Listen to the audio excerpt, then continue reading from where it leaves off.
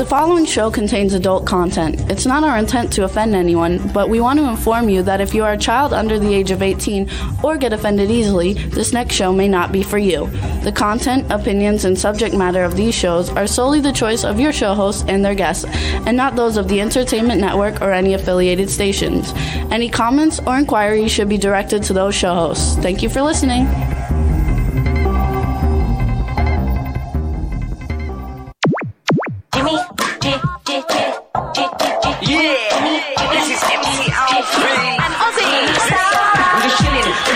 Sitting down and designing, where every man in my thinking, what are we gonna be wearing? Yo, I'm a Liverpool MC, you can't test me, big up the girls inside the party, let's get down to crazy Jimmy, big up myself and known as Alfie, the one and only, the Turkish MC, always love the clothes of Jimmy, British punk, yo, what I wanna be, Jimmy Star's new celebrity, we'll take you out to Jimmy Star's, he'll trust First. Hello. What's up, everybody? Welcome to the Jimmy Star Show with Ron Russell, bringing you the good times in music, fashion, pop culture, and entertainment. We're happy to be back, and we've been gone. We missed last week. I'm happy people are tuning in. We want to say hi. We've got Angie in the chat room, Teresa Sabins in the chat room, Backpack John. I know more people are on their way. We're going to have a fun show for you guys today. Before we get started, I want to make sure everybody knows that Claudia Wells had a conflict with actual work, so we're switching her out, and she's coming back on in July. And so today we're going to be having Michael Dineen coming on as our first guest, and then he's a great, cool author. And our second guests are going to be Devin DeVasquez and Ronn Moss. So now, without further ado, let's say hello to the amazingly, fabulously talented and gorgeous, coolest man about town, Mr. Ron Russell. Hello, Ron. Is he so full of crap? I mean, really, Jimmy, blow it out your ass. Anyway, yes, we're here. God knows how we got here. Did you ever fly with a stopover to New York from Palm Springs? If you did, you know what I'm talking about. The most horrible, disgusting flight I have ever been on in my entire life. And I have flown all over the world, all right? Crowded in a little crummy plane. They gave us water and pretzels. I mean, that's like when you're in jail, they give you bread and water. What in the hell am I going to do with warm water in a bottle and pretzels? But anyway, that's your treat, your little snack. They say, hi, would you like a snack? I said, oh, I'd love a snack. And we flew. We've been flying for days, it seemed. And then we arrived in Dallas. I needed a wheelchair because the walk from our plane to the other plane is like miles and miles and miles. And we didn't know that we had to get in a train. So I'm in a wheelchair in a train, but the wheelchair doesn't lock. And as the train is rolling around, so am I. I hit a few people with the wheelchair. Then finally I ended up hitting a wall, which secured me till we got to our next flight. Wheelchairs were not where they're supposed to be. Attendants were not there. I'm sorry, but America doesn't take care of its people that need. I don't want to call us ill people or broken people, but people who have had surgery. Assistance. Yeah, like I had. I'm not. What is the word? Handicapped. I am not handicapped. I had a surgery that didn't require me to walk a lot. So people that have some kind of a condition should have a wheelchair, and Americans should see to it that they get it. But they didn't. So anyway, we spent 4 hours on the phone making sure he had a wheelchair. Then we got to Dallas, the wheelchair wasn't there. Then by the time the wheelchair got this, the guy left us there and didn't take us to the gate, so we missed the flight, and we had to go take another flight because they were lax. So that's all bullshit where I come from. We call that bullshit. That's the way of today. 30, 40, 50 years ago, we flew 747s. The attendants, the stewardesses had skirts, little tops, little cute hats. We ate meat food. They said, you have a choice, sir, of chicken or steak. Which would you like? And they did. And they brought it to you on a tray, and you had chicken or steak, whichever you preferred, and a dessert and a coffee. And next thing you know, you were in New York, and it was nonstop from LA. It was 5.5 hours, 6-hour flight. Beautiful. Lots of room for your legs. They showed a movie, or some 747s. You went up a spiral staircase to a cocktail lounge upstairs. I flew with my wife and child on the maiden voyage when the 747 came back from LA to New York to pick up passengers to fly back to LA. And there was a baby grand piano on board. And they were singing in the back and drinking. I mean, this is how flying was wonderful. Everyone dressed beautifully and appropriately for a flight. Today, two guys got on. I mean, from two gay guys. They must have been just left the gym because they had big muscles and muscles all over. But they had on T-shirts with straps and little tank tops. Yeah, and little girl shorts. Gym shorts. Little gym shorts with the cracks of their asses hanging out and gay little socks and sneakers. I mean, these big burly guys dressed like that look like stupid. They look like girls with muscles. Anyway. The whole event was terrible. The flight home was absolutely terrible. Except when we got to Texas and we had to get the Palm Springs flight.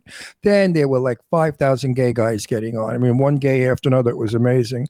And the women that got on were all blonde and blue-eyed and looked good. So it was there's a different system of people from certain places. Yeah, but we missed all the different flights. We got to LaGuardia Airport, and they were supposed to have a wheelchair for them there. They didn't have a wheelchair. Then I had to push the wheelchair uphill to get to the baggage claim. While pulling his computer equipment. My computer equipment with my busted knee. It was just a nightmare. But we got there, and then we had a pretty good time for a couple of days, even though the weather was absolutely disgusting. Atrocious. The weather was atrocious. It was 40 degrees, and it was freezing cold. Raindrops that hit my head. Raindrops like the song? Not really. Raindrops that kept hitting my head were ice cold. Cloudy, gloomy, damp, humid, horrible, disgusting weather. For the entire time we were there, night and day, rain. Like 40 degrees and 50 degrees. We had to use umbrellas to get to the car, wet feet. Who the hell wants to live back east? Not me. Even though I said how much I would love to live back in New York, I couldn't take the climate. It was really bad. We're spoiled out in Palm Springs. It never rains, and we have sunshine every day. We can plan a party 4 months from now, and it will be a beautiful evening, and we can do it out of doors. There's a difference. When you're young, you can tolerate anything. You're like rubber. You bounce back. But when you get older, it's very difficult to deal with cold and damp weather.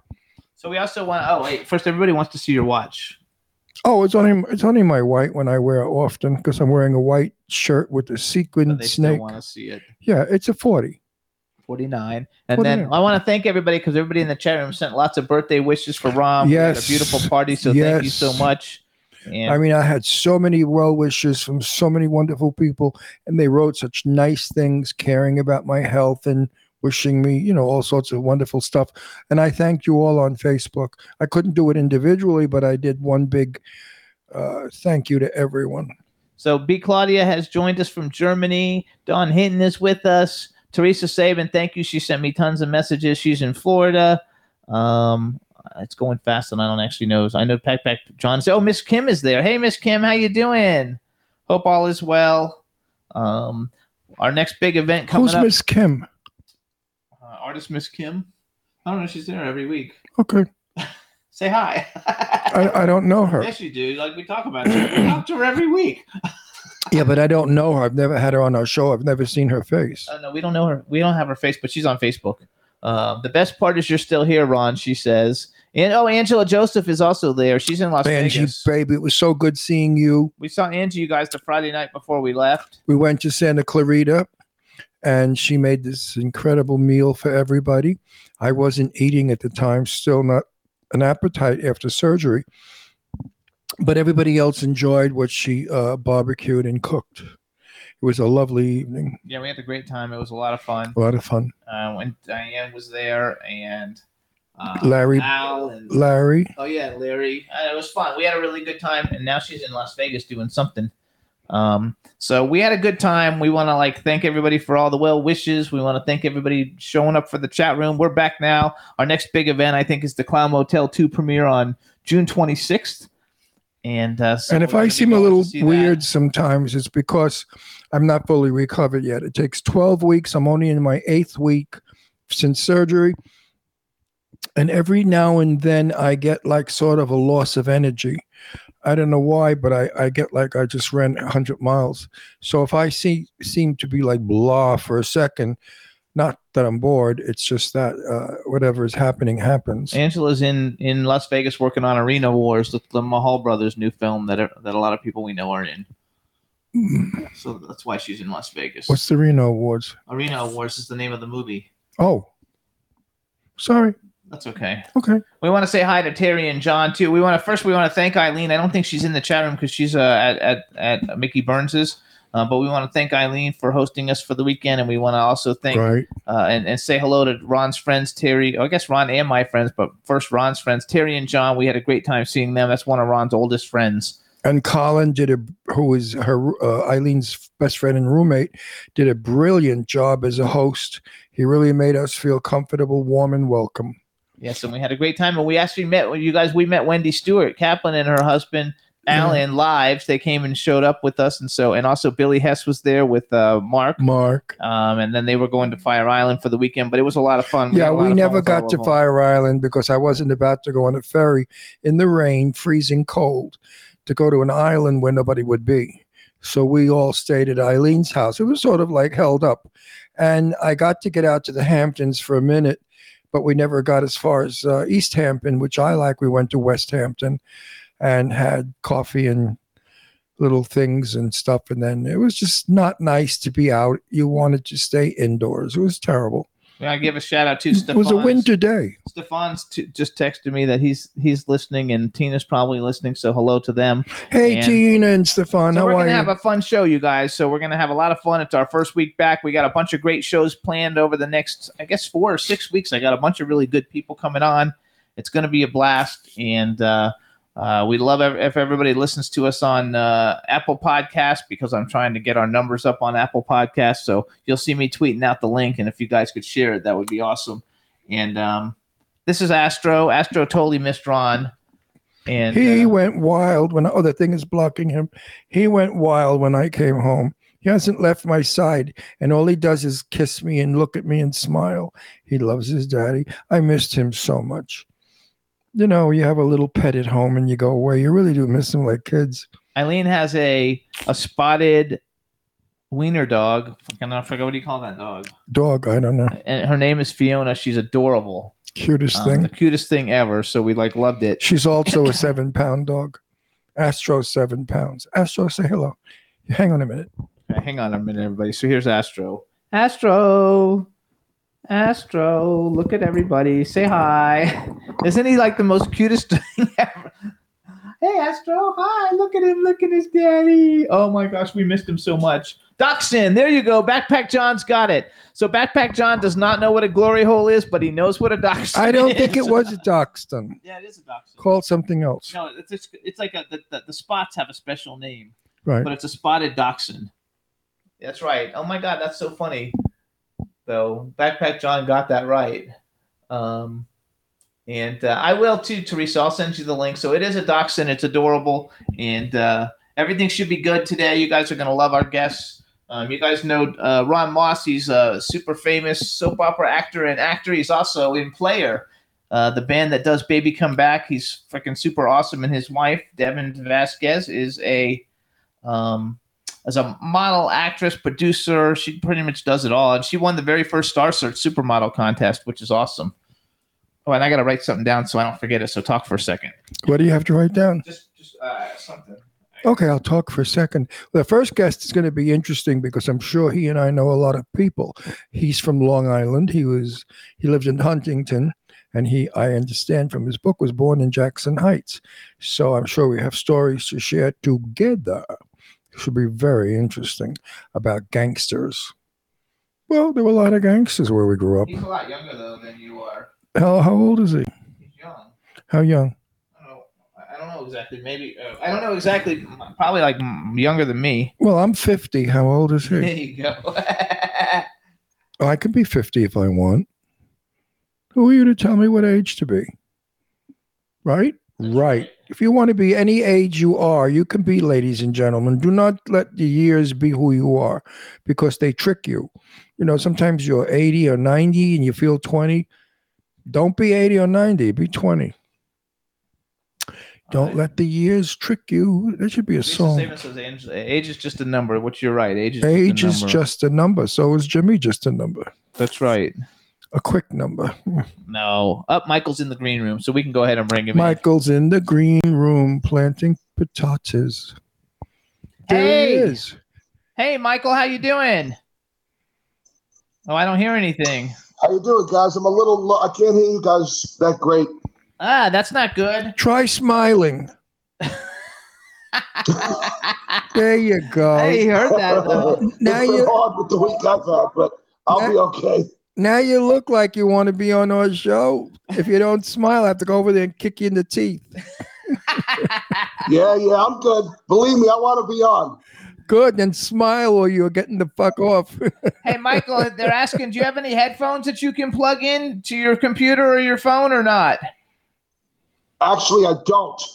Okay, they were just asking. She's asking if you can see it. Are you hearing us through your computer?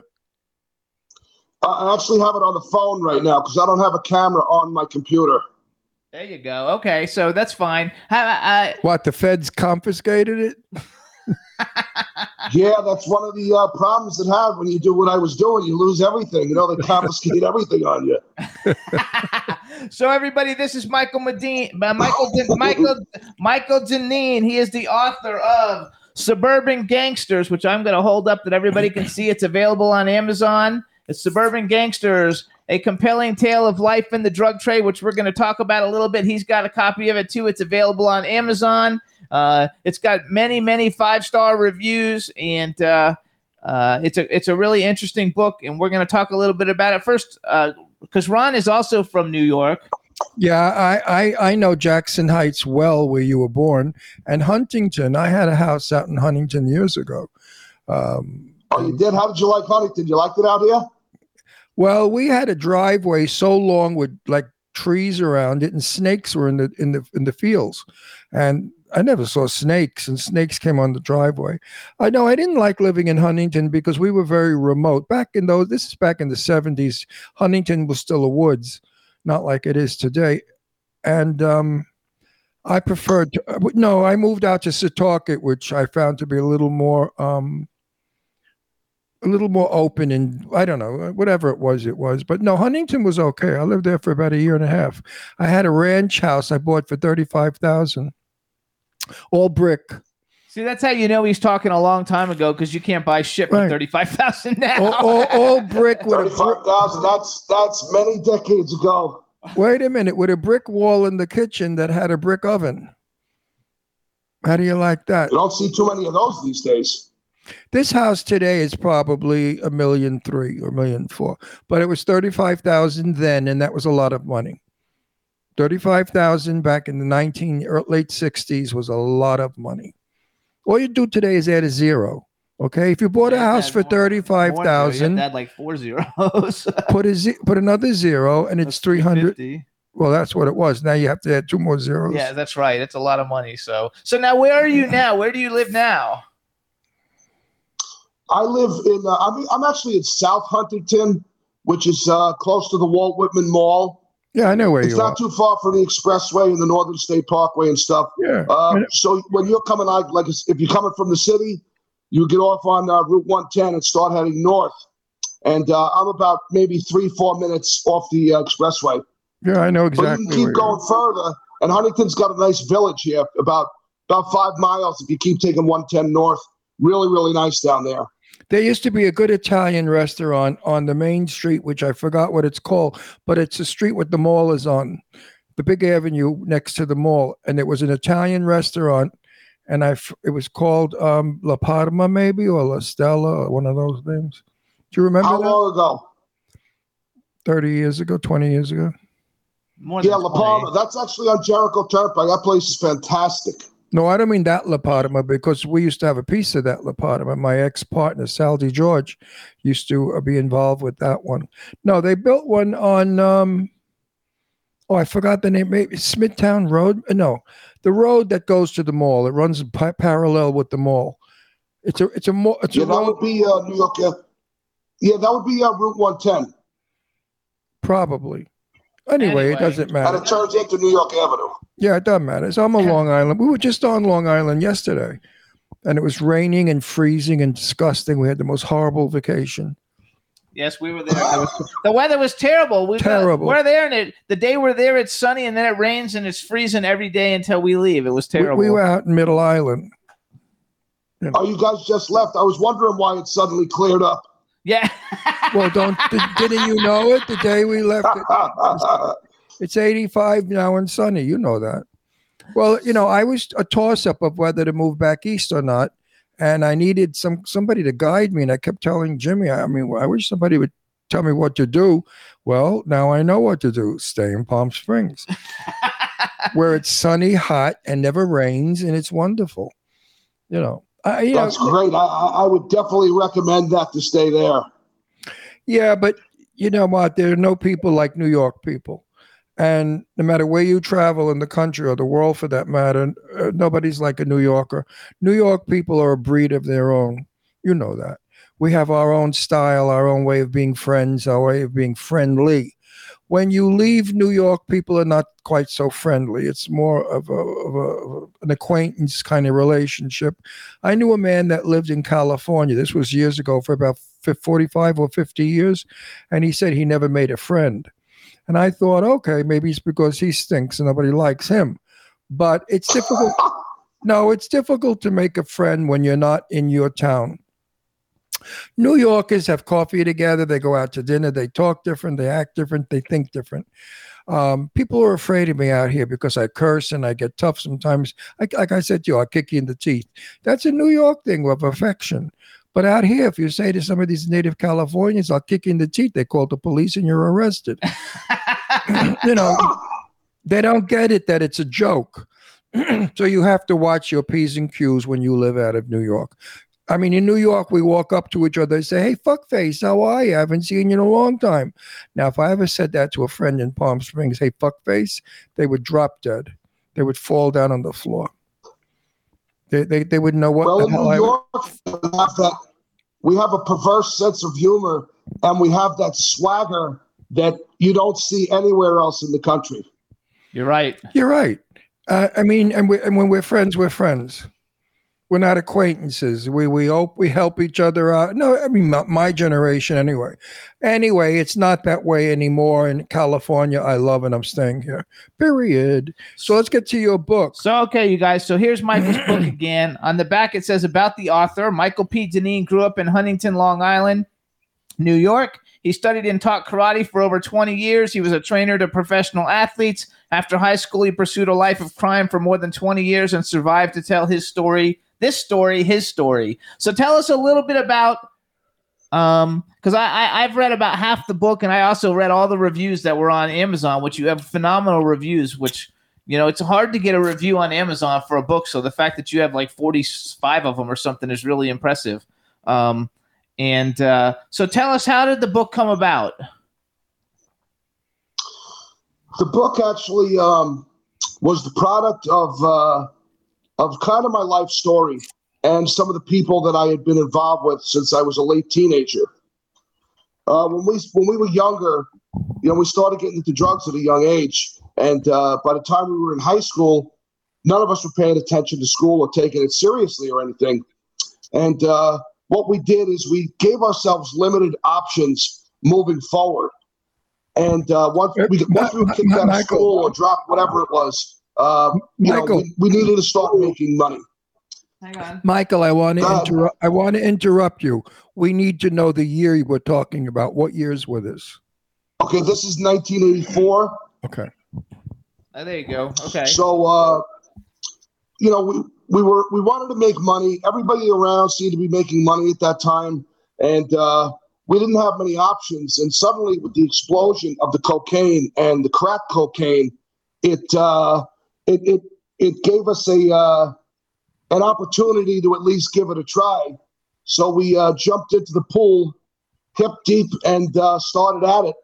And what started out as what we thought would be a smart move became a very bad career move for all of us in the end. Absolutely. So one thing I find interesting about the book And it shows that you actually are a really intelligent guy. So like maybe you made some bad choices, but the book is written very well. And I've read all over the place how you basically like didn't pay attention to school after like ninth grade. And that you probably would have been really good in school, but you didn't pursue it. It's written extremely well by someone who sounds extremely educated and who's been through a lot. So I wanted to congratulate you on that because it's written very, very well. Or did somebody write the book for you? No, I did it all myself, believe it or not. I couldn't find anybody to help me. I would love to have had some help, but I had to do it myself. I want to bring out a little story for you about drugs, coming from Brooklyn and then living in Astoria, Queens. The name Michael Papa, does that ring a bell? Does that mean anything to you, Michael Papa? No, not offhand. Not at all. Okay. He used to supply all the drugs to Studio 54, to Rebel. And he lived in Bell Boulevard in Bayside. And they found he and his wife shot to death. Oof. Yeah, well, this is what happened back. This was back in the 60s or early 70s. And this is what happened in Queens. Every day I'd read or hear about another guy got killed, another guy was shot, or they got the necktie where they cut his throat and pulled his tongue through. What is it? The Cuban right. neck. So what have you got? Necktie, they called it. Right. So what have you got to say about the danger of what you did? That's where this book has its most profound impact, I believe. I try to explain to people what it was like back then, the amount of violence.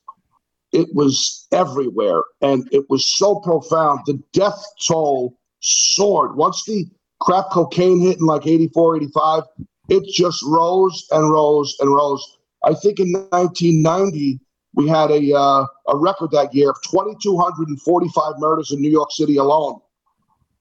Wow, that's a lot. And it was a horrible time to live as far as with the danger and stuff like that. There were people that ended up getting killed in the story.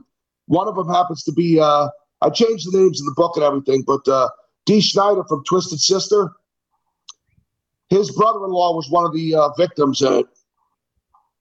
Oh, that's terrible. I'm actually friends with his son, with Dee Snider's son. We've had him on the show, Jesse, about, 3 or 4 times. But that was the problem back in those days. People were being killed right and left. They thought nothing of shooting you just for a stupid reason, not for a good reason. It was like everybody was afraid that everybody else was a rat or going to cut in on their deals. People were paranoid, and I believe it's because the drug dealers took drugs. And when you're on drugs, you hallucinate and you get all kinds of wild thoughts. And a lot of those killings were done while people were high. Had an argument. Absolutely. Pulled out a gun and shot 3 people. So it was a dangerous time. Now, how did you get around the police? The police were definitely aware of what was going on. They're not stupid. I know of a fact that the police knew every move and everyone that dealt drugs in New York City. They just couldn't do anything about it because the higher ups were paying the cops off. What do you think about that? Well, it's an interesting story with me.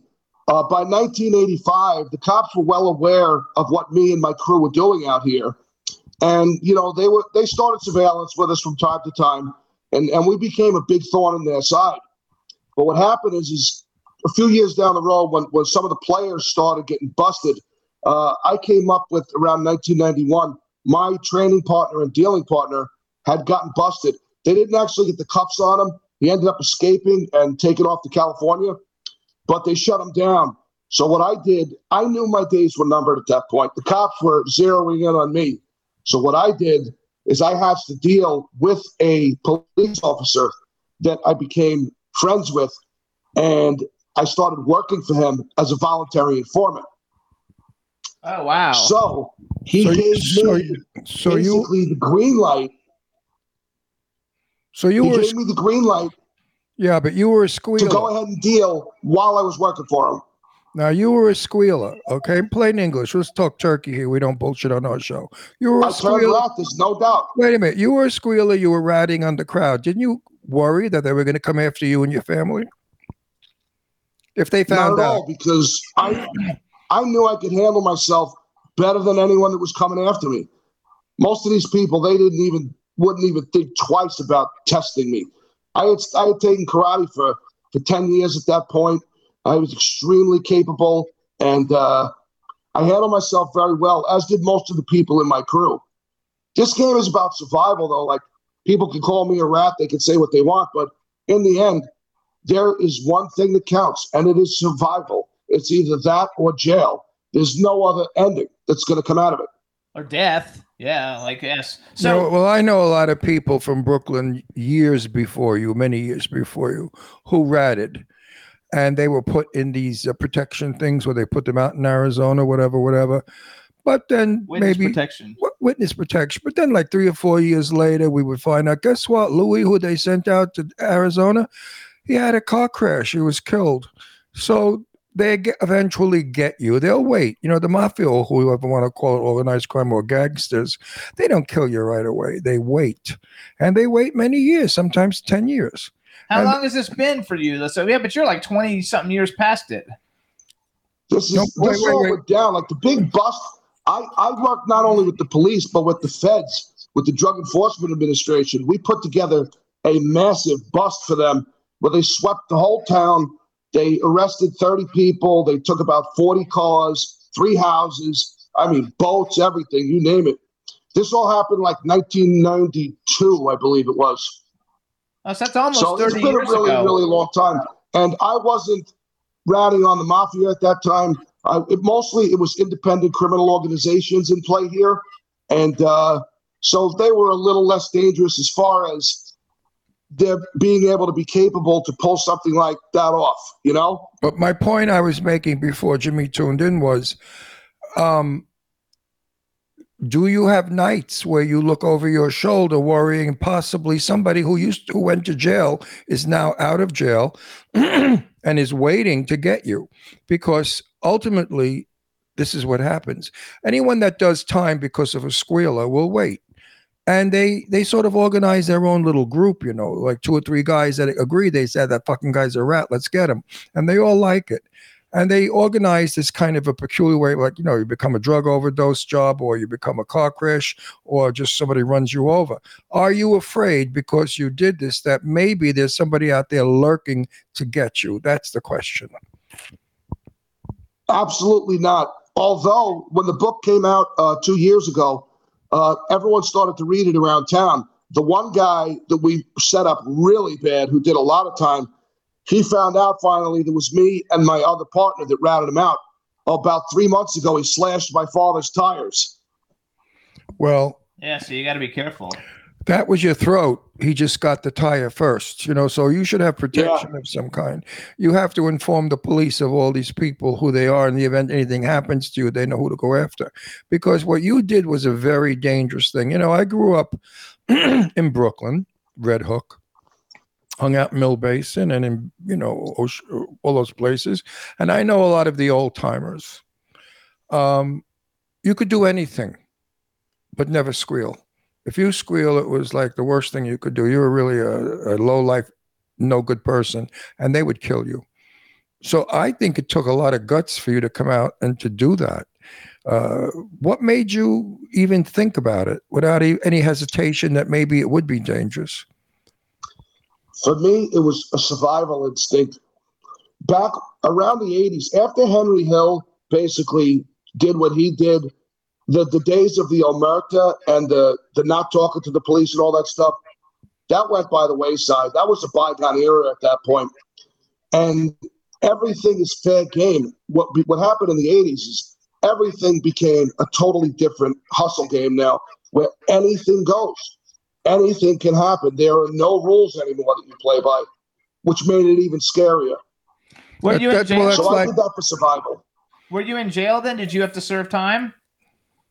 I didn't get caught with anything major. The only time I spent in jail I fell to a drug addiction at one point, and that's when I started getting arrested. I sold millions and millions and millions of dollars worth of drugs for years, never got even a ticket. But then when I started using drugs, all of a sudden I started getting busted every other week for petty stuff. I never did a lot of time. I was in and out, a few weeks here, a month there, a few weeks here, a month there, nothing major. And how long? And how long have you been out of the life? Well, you are out I've of it, been out of right? it a long time now. I finally got clean and sober in 2009 after, I battled a very bad heroin addiction, which nearly cost me my life. And it was very, very difficult. I kind of did it in stages. But, yeah, about 10 years I've been away from all that now. Good for you. Congratulations. Well, what do you Appreciate that. what do you do now legitimately? Well, my goal here is it's kind of I wrote this book, and I'm trying to press. I want to get a TV series out of this because it'll be phenomenal drama.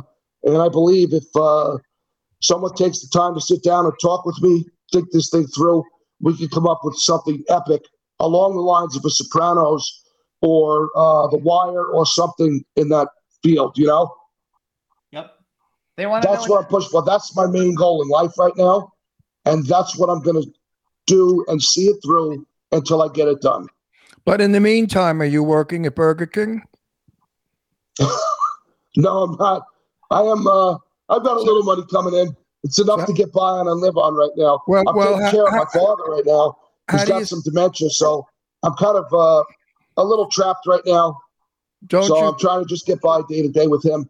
Don't you think that you're being watched to see exactly where your income is and how much you spend? Because you are, Oh, I'm not doing anything illegal, so I'm not worried about that at all. No, not even that. Did you save any? No, I mean, you can't even spend like if you went into a casino and dropped $300, they know that you're under surveillance. Don't think for 1 minute they have forgotten you, because I know friends of mine. We went gambling, and one of them was throwing $100 bills into the machine and won $16,000, and everybody had a fit, and they yelled at him and they said, "What are you, stupid? We're being watched. You're not supposed to do that." So you have to really live the rest of your life. That was like no. It doesn't matter. It doesn't matter, Jimmy. Gang is gang. Call it what you will. It's all the same thing. Selling a drug, you could do it as a school teacher or you could do it as a drag queen. Anybody could sell a drug. Look at Fire Island, all the queens that sell drugs. There are more drug dealers on Fire Island on the season, and they're in drag. I mean, who would ever choose a drag queen as a drug dealer? Anybody could be a drug dealer, right? Anybody. And especially when I came up in the 80s, that's what ended up happening. It invaded every avenue of American life. Every type of person was using, selling, involved in it some way, shape, or form. Yeah. I mean, I knew a lot of dealers back, and I've never taken drugs, and not because I'm goody two-shoes, because I had a father who was very strict, and I was raised with every day my father telling me, no drugs, no drugs, no drugs, so brainwashed me. I have no desire to be high. I got high a couple of times, hated it. I wasn't in control. I felt stupid. I acted stupid, and I never did it again. So I went through the whole drug route without any problems my entire life. That's why I'm 81 years old and I'm still alive and I'm healthy. I've never abused my body with liquor or drugs. Not that I'm Mr. fucking wonderful, but I've seen what it did. No. I've seen. Look. Excuse me. Did you just say you were 81? Yeah, mate. I just turned 81 yesterday. Friday. Yeah. Are you serious? Yeah. No. Oh. God bless you, man. You look tremendous. Thank you. But growing up in Astoria, I had so many friends who OD'd, who killed themselves because they couldn't handle it. My cousin Edward Brenter, it was in the newspapers, so I'm going to tell you a story. His wife left him, and he was a druggie, a big-time druggie. So what did he do? He went in the house, he shot his wife to death, he shot his children to death, and then he put the house on fire and he shot himself to death. This is in the newspaper. It was a big, big thing in the Daily News. All because of drugs. Okay? If he wasn't so hung up on drugs, he could have dealt with the fact that his wife was leaving him, but to kill your children, two beautiful little girls, you got to be crazy. So we know that people who deal drugs are mentally not fit while they are high. They are capable of doing anything. Am I right? Absolutely. And you bring that up, it brings me to, I wrote about one in the book, a certain thing that happened called the Palm Sunday Massacre.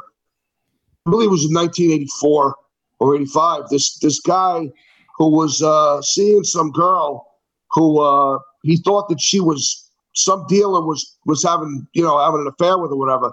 So he goes to the dealer's apartment one day.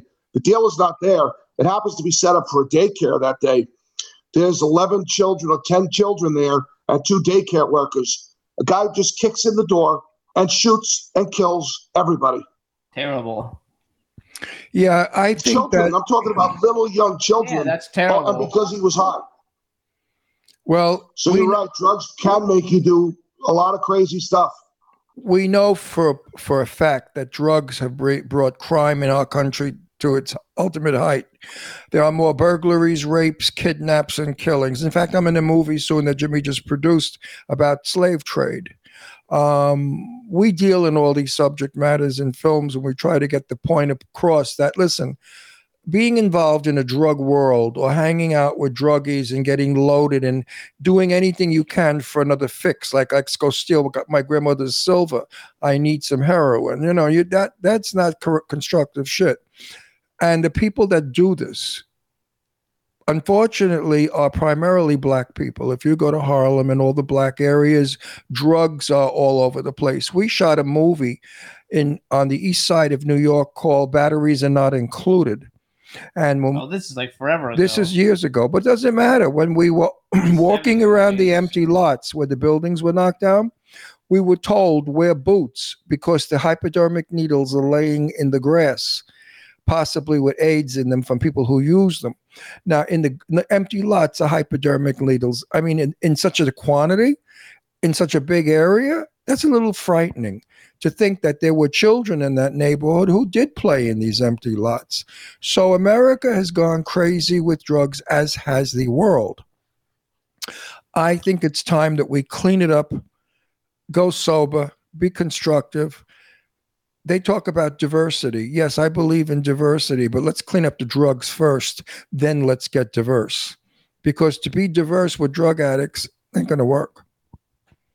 So, amen. And that's one of the things I've talked about recently in one of my interviews, how this thing we have got to do something to try and get ahead of this thing before the next generation suffers, catastrophic losses like this one is suffering now. And it will continue to only get worse unless we have a serious effort to try and curb this at some point. Right. Now, it has to be done. I read the beginning of your book, and then we landed, and I had a nervous breakdown because I couldn't get a wheelchair, so your book I didn't finish. At the end, do you teach this? Do you say drugs don't pay? Do you put the message in your book? Yes, I make it a point to say basically do not even think about following in my shoes. I raised a couple of good points in the end in the epilogue. And, one thing I desperately hoped would not happen is this. I don't want anybody romancing this story.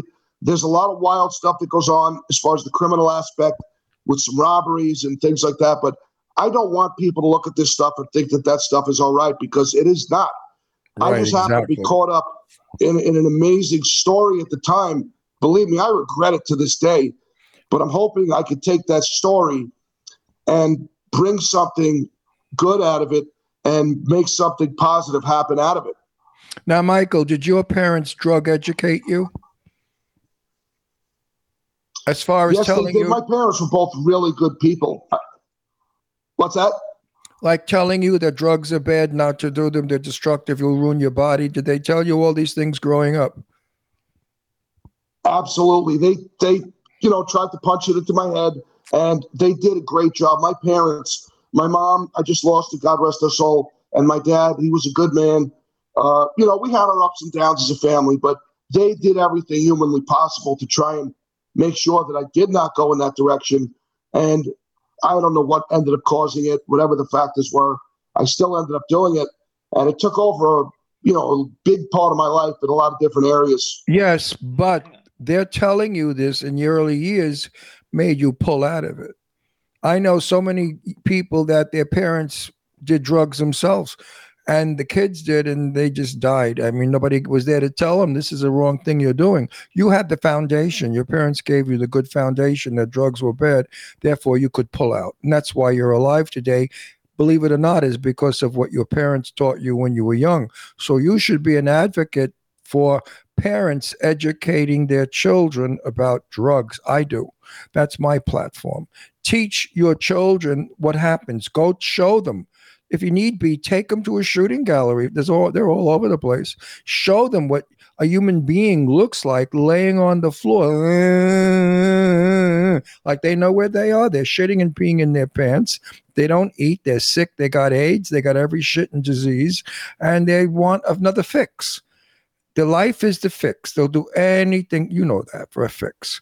That's the whole day revolves around that fix. They'll kill you for a fix. So hang on. I want to go back. Absolutely. So first of all, I want you to say hello to B. Claudia. She's in Germany. So say hi to B. She just bought the book. It's coming to Germany. By the way, folks, it's a fast read. I don't like slow readers where they make you wait 2 years before they get a point. It's a fast read. And from what I read so far, I will finish the book the next available. So say hi to B real quick, Michael. Say hi to B. Just say hi, Hi, B. how are you? There you go. How you doing? So now in the book, the character's name is Patrick, but then you're Patrick, right? Yes, I am. Okay, so he's Patrick in the book, you guys. The book, Born in Jackson Heights, not Huntington. yes, I don't know if that's in the book or not. Jackson Heights was an Irish neighborhood, Irish English neighborhood when I was a kid. Yes. You're Irish, right? Irish, English, Italian, and Portuguese. Okay, so you're a good mix of. Wow, you've got everything. Well, those are good blood. Good blood. He's got good blood in them. I think that you should contact schools to be a speaker with the book. I have friends who do that, who have written different kinds of books, and then the schools pay a lot of money to have you go in and speak, and all the kids always buy a copy of the book at the same time. And that way you could talk about the book and not glamorize the book, but talk about what a bad decision you made and trying to and how it's not glamorous and that people should stay out of that life. There are people that are doing this now as we speak. There are a lot of ex-druggies, women that, girls that have gone to prostitution. I mean, they started off to get money for drugs, just banging, cute guys in the car, maybe 6, 7 young guys in the car. And then as it progressed, they were banging bag people, filthy, dirty old men. They didn't give a shit who it was. They would ball anybody, give them head. They were giving head to filthy, dirty men just for the buck. And they became lower than prostitutes. They became strung out junkie broads who couldn't even walk because they were so screwed up. And then, of course, they turned it around. And they look back and they think, oh, my God, how on earth did I ever do that? Well, drugs will make you do everything destructive. Drugs, like Coke is wonderful. You do a couple of lines of Coke and the world is pretty and you're going to be Superman and tomorrow you're going to be the president and everything is coming your way. No matter what you talk about, it's all bullshit. And then when you come down, tell them about when you come down. That's totally right. No, tell them what it's like when you come down from Coke. Or heroin. The come down is the worst part. I mean, the harder the drug you do, cocaine, heroin and stuff, the high might be great, but the come down is so bad and so not worth it. It totally negates any of the good that you thought you may have done the night before.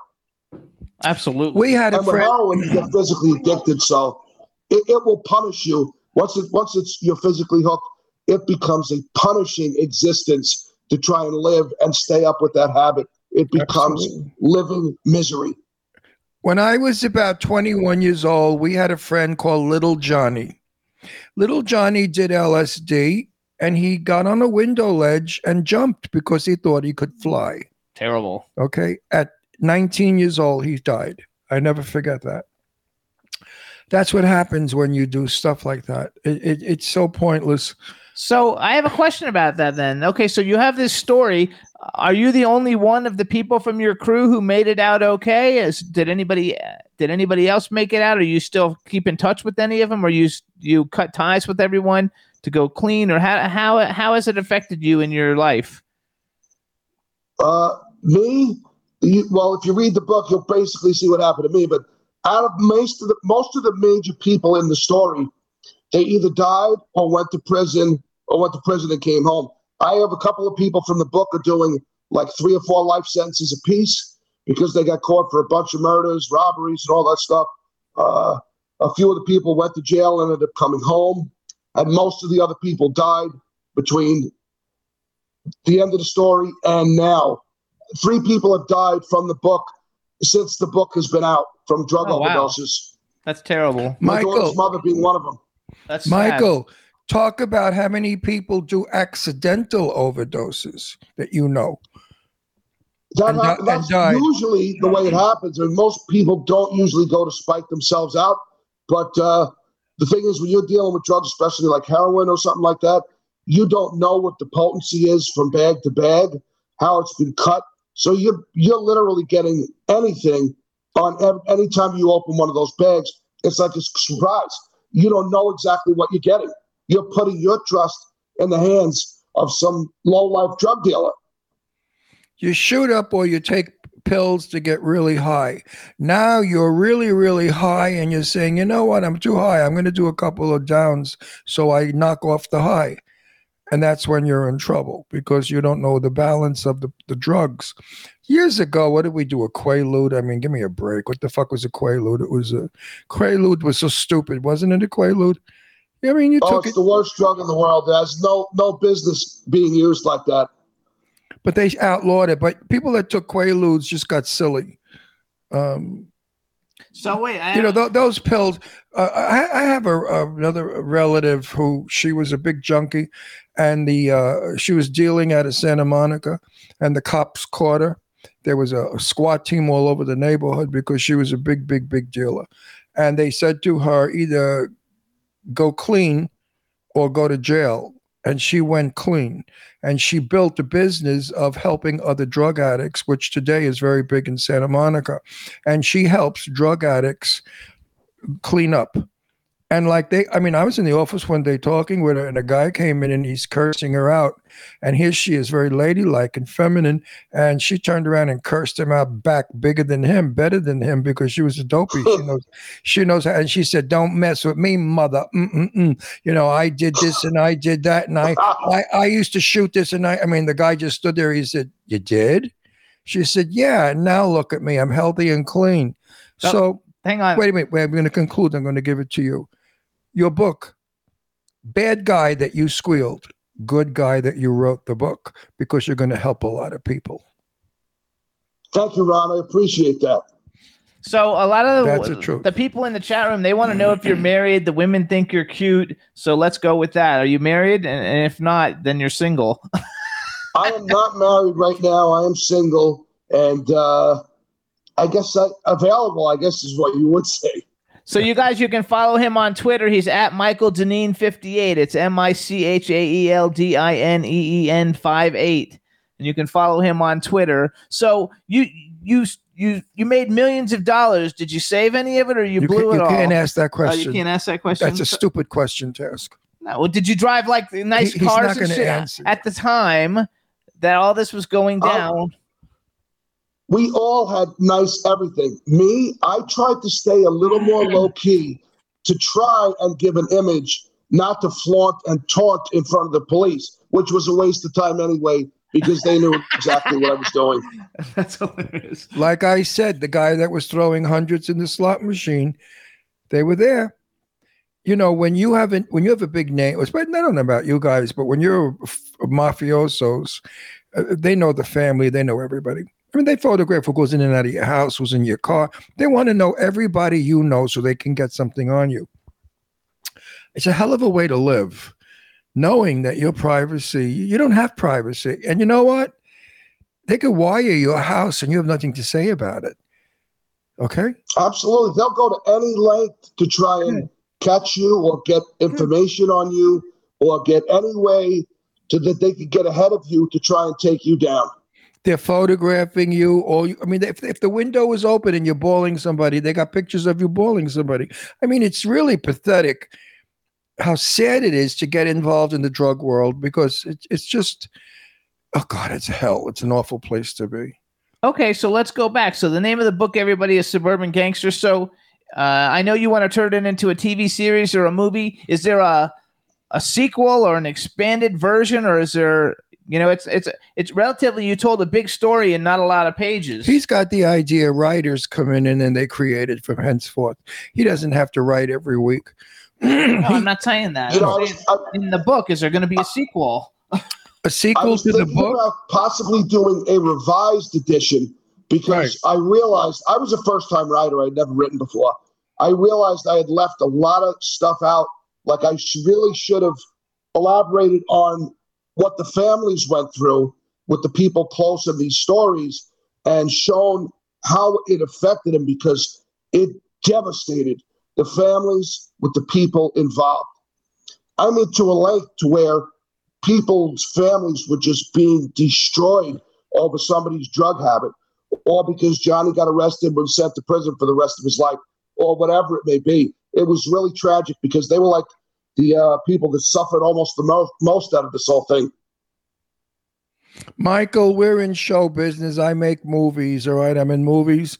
If I tell you how many times an actor has snorted before they go before the camera, you would be shocked to know that in my industry, the drugs are rampant. Hollywood, forget about it. You go to a party, the Coke is in a freaking sugar bowl. I mean, that's how much. No, really. I mean, you go. I went to a party in Malibu, and there was a beautiful little crystal bowl on the coffee table with Coke in it. Of course, I swear to you, I'm not lying about it. I don't do drugs. I would never get involved in that world. I'm too vain. Hollywood, I mean, I could just tell you, I can't say too much. I'll get in trouble. Just a little while ago, we were around somebody that was high on Coke, and Jimmy didn't know it. I did. What do you mean I didn't know it? You still don't know it. And after we're off the air, I'll tell you who was loaded on Coke, and you're going to say no, and I'm going to say yeah. Everybody's loaded everywhere we go. No, but it's terrible. I mean, it still exists. All right, Absolutely. these people are party cokers, but we're talking about the real hard knockoff druggies. You know, the guys that really do the big shit. They're the people they don't last long. So you guys, let's follow Michael Dineen on Twitter. He's at Michael Dineen 58. Again, it's MichaelDineen 58. The name of the book is Suburban Gangsters. You can get it Amazon, all your digital platforms, I would imagine, digital and physical platforms, bookstores and stuff, but Amazon's probably the easiest to do it. And it'd be great if you guys would leave a 5-star review, how much you enjoyed it. And I would recommend that if you have a teenager you suspect is doing drugs, you let them read this book. I don't know how it ends, by the way. I've only gotten to the middle. But if it ends with excuse my throat. He already told you how it ends. Yeah, but I didn't read it. I have to have my own interpretation. If it ends with it's a no, bad, it's worth for your kids to read. Let them see the glory of, wow, we're going to go and, do a deal, and I'm going to meet this guy on the corner in the dark in the alley. I'm going to give him $100. It's going to give me a little bag of snow. And yeah, it's not that way. Absolutely not. Right, Michael? It's so foolish. And looking back, I realized how incredibly stupid we all were. I just can't tell young people enough how dumb it is to even think about taking a chance at throwing your life away on something so foolish. I love it. The best thing you said, you redeemed yourself. He redeemed it all the way through. Thank you. That's what I was hoping to do.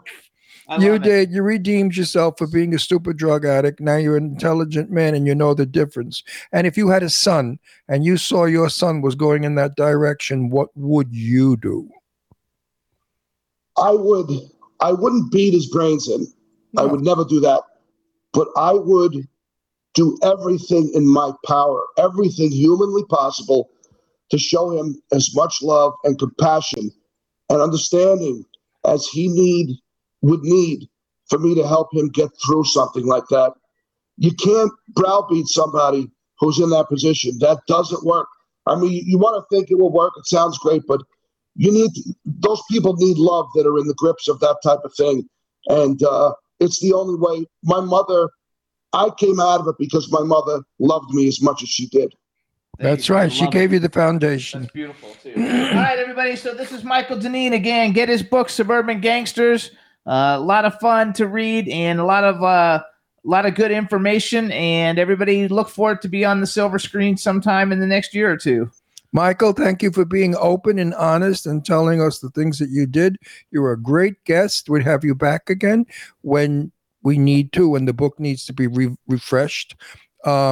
Keep up the good work and spread the word. Drugs, justice for stupid people. Drugs kill. Jimmy and Ron, thank you so much. You guys are a terrific bunch of guys. Our I had pleasure. a great time here today, and I'd love to come back and see you again. You sure Alrighty, will, Michael. Thank you. Bye now. Bye-bye. Bye. Have a great day, fellas. You too. You too. Take care. Bye-bye. I don't know why My throat's going. I think it's from New York, from the humidity and the rain, and I think I'm getting something. Imagine. Anyway, he was a good guest, and he was honest enough to say he was a squealer. That's nothing that people don't want to say. You know, people. I know my friends. If any of my friends are listening, they're going to call me later and say, "That guy was a squealer. Why'd you have him on your show? A rotten squealer." Because he squealed and he's doing good. His squealing was to get his ass out of jail. Okay, but also now he's redeemed himself by writing this book, and he will help other people. So sometimes you got to deal with bad to get good. So now, real quick, before we bring on our next guest, let me just say, everybody, you can listen. We appreciate everybody tuning into the Jimmy Star Show with Ron Russell. You can listen to us on Apple Podcasts, iHeartRadio, Spotify, YouTube, Google Podcasts, SoundCloud, Radio Public, Stitcher, TuneIn, Pandora, and Amazon Music. We're on a bunch of other ones, but that's probably the most. And those are the ones everybody likes. We're on everything you could think of. That's right. Everywhere you can possibly think. You buy it, we're on it. All right, so we're going to bring in our next guest. Yes. She's so beautiful in person. Oh, my God. Is she Hey! I love her. Hey. Hi, Ron. Hey, Hi. Jimmy. Hi, my new best friend. How are you? How are you feeling? I feel terrific. You know, for such a short time, I feel good. But you are so beautiful in person. On screen. No. On screen, screen you see 3-dimension in person. Hello. I mean, there's Ron. There's Ron. Ron. Yeah, but I'm not as beautiful as my husband. You're more beautiful than him. Get out of here. Ron, we're going to get to it. We have to know how you got her because she's a beauty. Hang on, we got to introduce them. And she's a sweetie pie. All right, everybody. Now we want to welcome to the Jimmy Star Show with Ron Russell, Hollywood's coolest and most gorgeous power couple, the amazing Devin DeVasquez and Ronn Moss. Hello and welcome to the show. Oh, hello, and thank you for having us. Prince, hello. say hello Hang on. to you Look guys. at you. Okay, so you guys look at this dog. This is the coolest dog ever. He's 3 pounds, right? 3 pounds? 2.5. 2.5 pounds. And when we were at Sue Wong's party, Ron was walking the dog, and it was so cute. And it has its own Facebook page that has more followers than I do. What's the Instagram? Instagram. Mr. Prince. Mr. Prince. Mr. Prince 1999. And this is Astro Boy, our little 7-pound baby. 7 Look at him. pounds. Go on up. Hang on. So He's Ron, a rescue too. Mr. yeah, so's Prince. Astro. So's Astro. Hi, Astro. Say hi to Devin and Mr. Prince. Ron disappeared. I think he had trouble with the sound, maybe, because I heard he'll him come doing a back test. in. He's such a perfectionist with his sound. Of course he is. He's like in one of the greatest bands ever. Of course he's perfectionist. That just like works. So you guys, while we don't have Ron, we have a chat room full. But wait a minute. While we don't have Ron, we could talk about her. No, wait. We have to just say hi. We have a chat room full of people. Say hi to everybody in the chat room. Hello, everybody. I wish I could see their comments. Every once in a while, they'll throw them up on the. Meanwhile, in person, she's the sweetest, the nicest, the most down-to-earth little girl. And I flipped over her and I said, she's my new best friend. Okay, Ron, can you hear us? I think you're terrific. No, he can't hear us. Ron, how come? I wonder why he can't hear us. That's nonsense. Because he's a stickler for his sound, and he was trying to get me to put your ears on for better sound, and look at him. You can't even hear him. No, we can hear him, I think, but he can't hear us. So tell him to pull his headphones out. Pull your headphones off. Take your headphones off and just unplug it and just do it live without the headphones and see if you can hear us. Yeah, just unplug and do it live. Yes, we can hear you. Yes, we can hear you, but we can't. Hear you for some reason. You can't hear us? Don't know why. But you just answered it. Of course you can hear us. No, he can't hear us. No, he said he doesn't know why he can't hear us. Take the damn Cam headphones Hang off, on, Ron. Screen.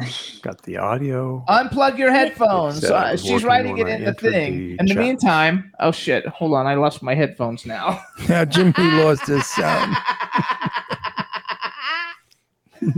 Birds of a feather flock together. He goes overboard with the sound sometimes because he thinks it's going to be much better. I wonder than if he just can. the naked sound of the. I wonder if he can see the of the chat phone. though. Hang on, let's see.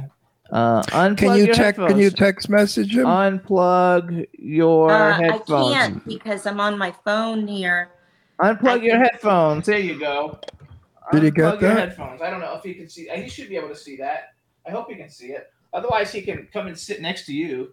I will. Unplug my headphones. If you guys Yes. let me But go I'll try to his office and come back, I can go and because he can't hear, I can do that.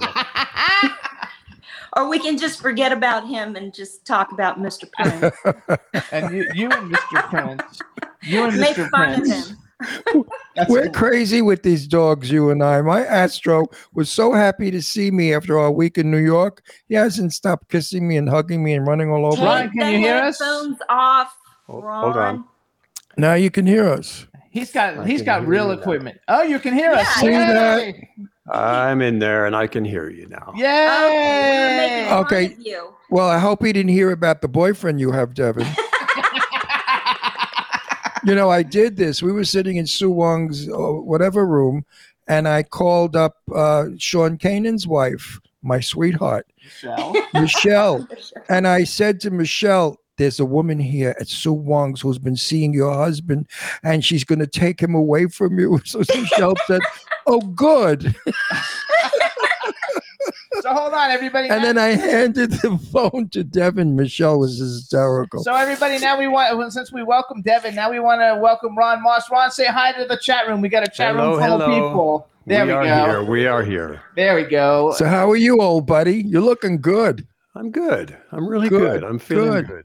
good. I wonder Everybody's if wondering, you'll why Ron. the beard and everything, Ron? Why did you tell him? Okay, tell us.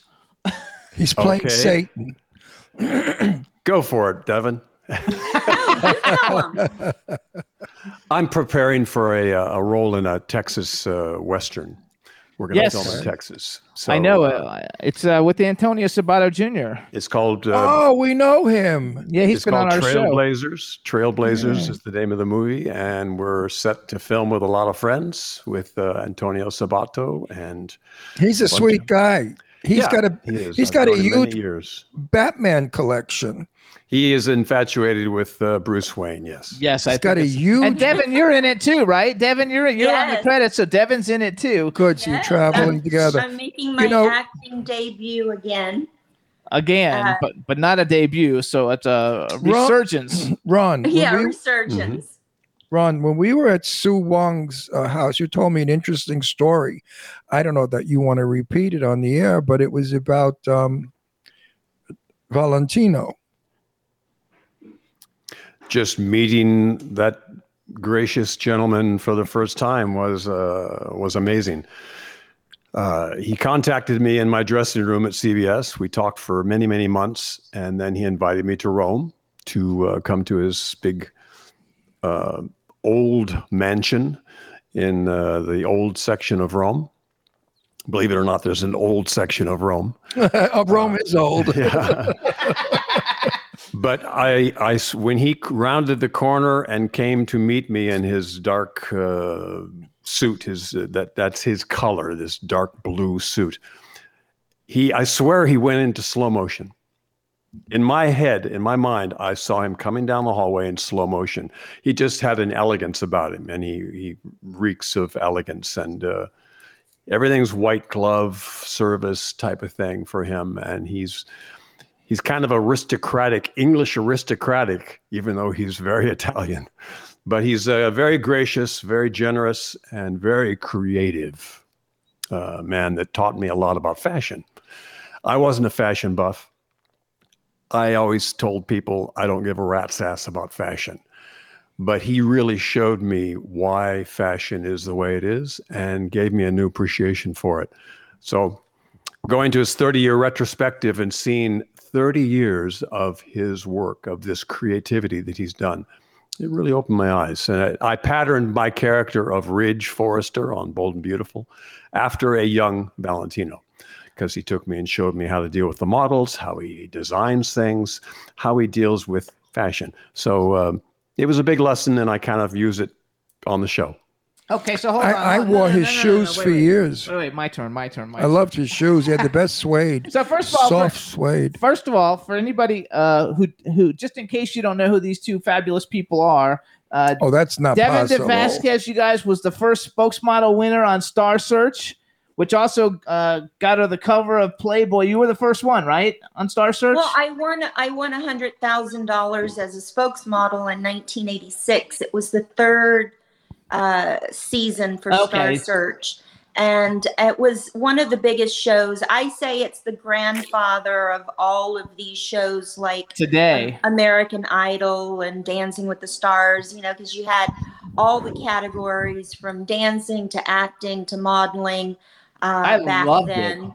And because I won the show, Playboy featured me in another pictorial and with my name on the cover.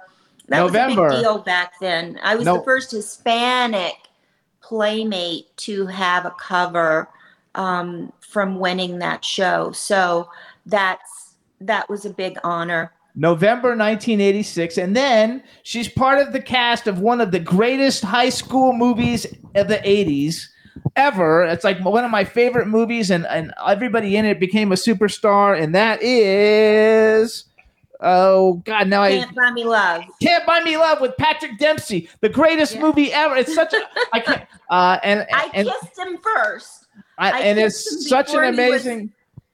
Before he was Dr. McDreamy, I kissed him.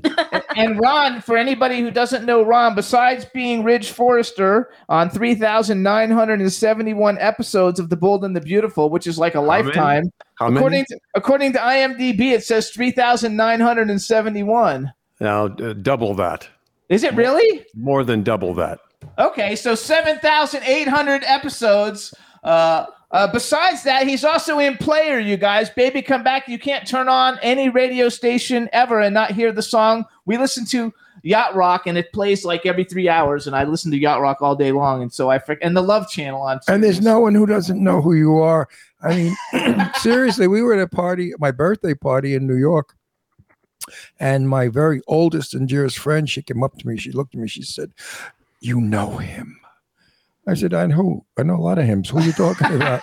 She said, him. I have been in love with him since I'm a girl. She said, I can't believe it. You know, like in her 70s. You know him. And she kept doing the him. And I said, for Christ's sake, Teresa, who the fuck are you talking about?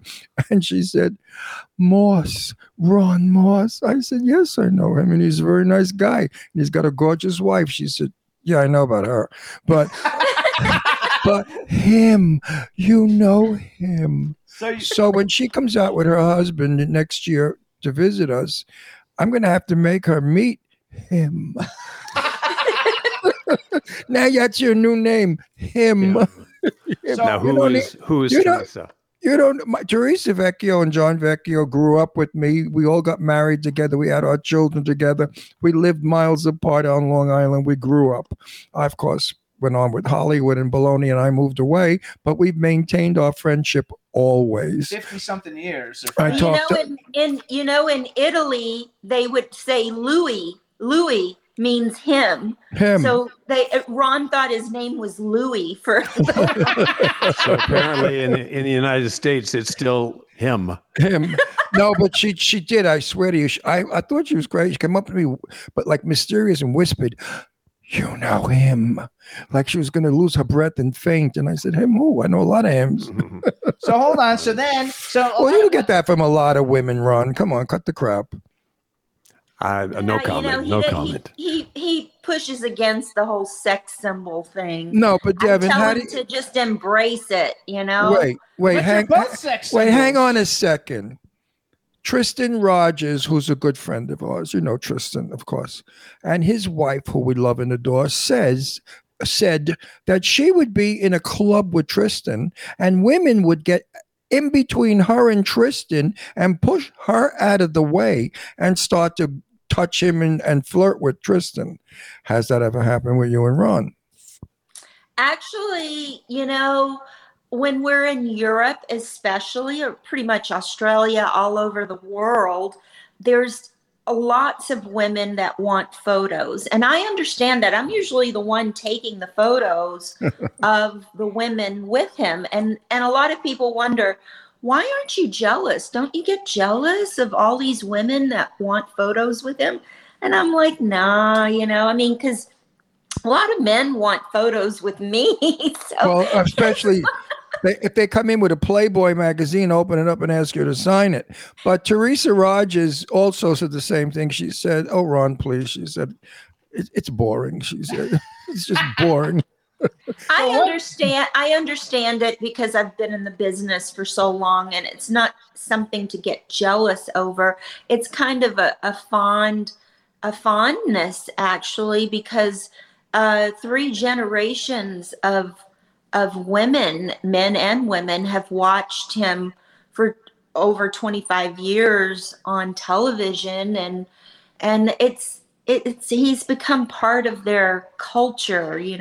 I understand because I used to watch soaps, and now we produce The Bay. The Bay. The Bay. It's like, so I understand it. So it doesn't make me jealous. I absolutely. Tristan won an Emmy for The Bay. No, he didn't. Studio City. Oh, Studio City. I'm sorry. They've got a whole bunch of Emmys for The Bay. So how many Emmys has The Bay won? How many? We have 10 between the two of us. 5 Woo! each. Congratulations. It's a great show. So we've actually had Christian on our show, and everybody who's done guest appearances, from Dot Marie Jones to everybody. Like, we've probably had like 30 people on our show from the Bay. To your lover, Sean Kanan.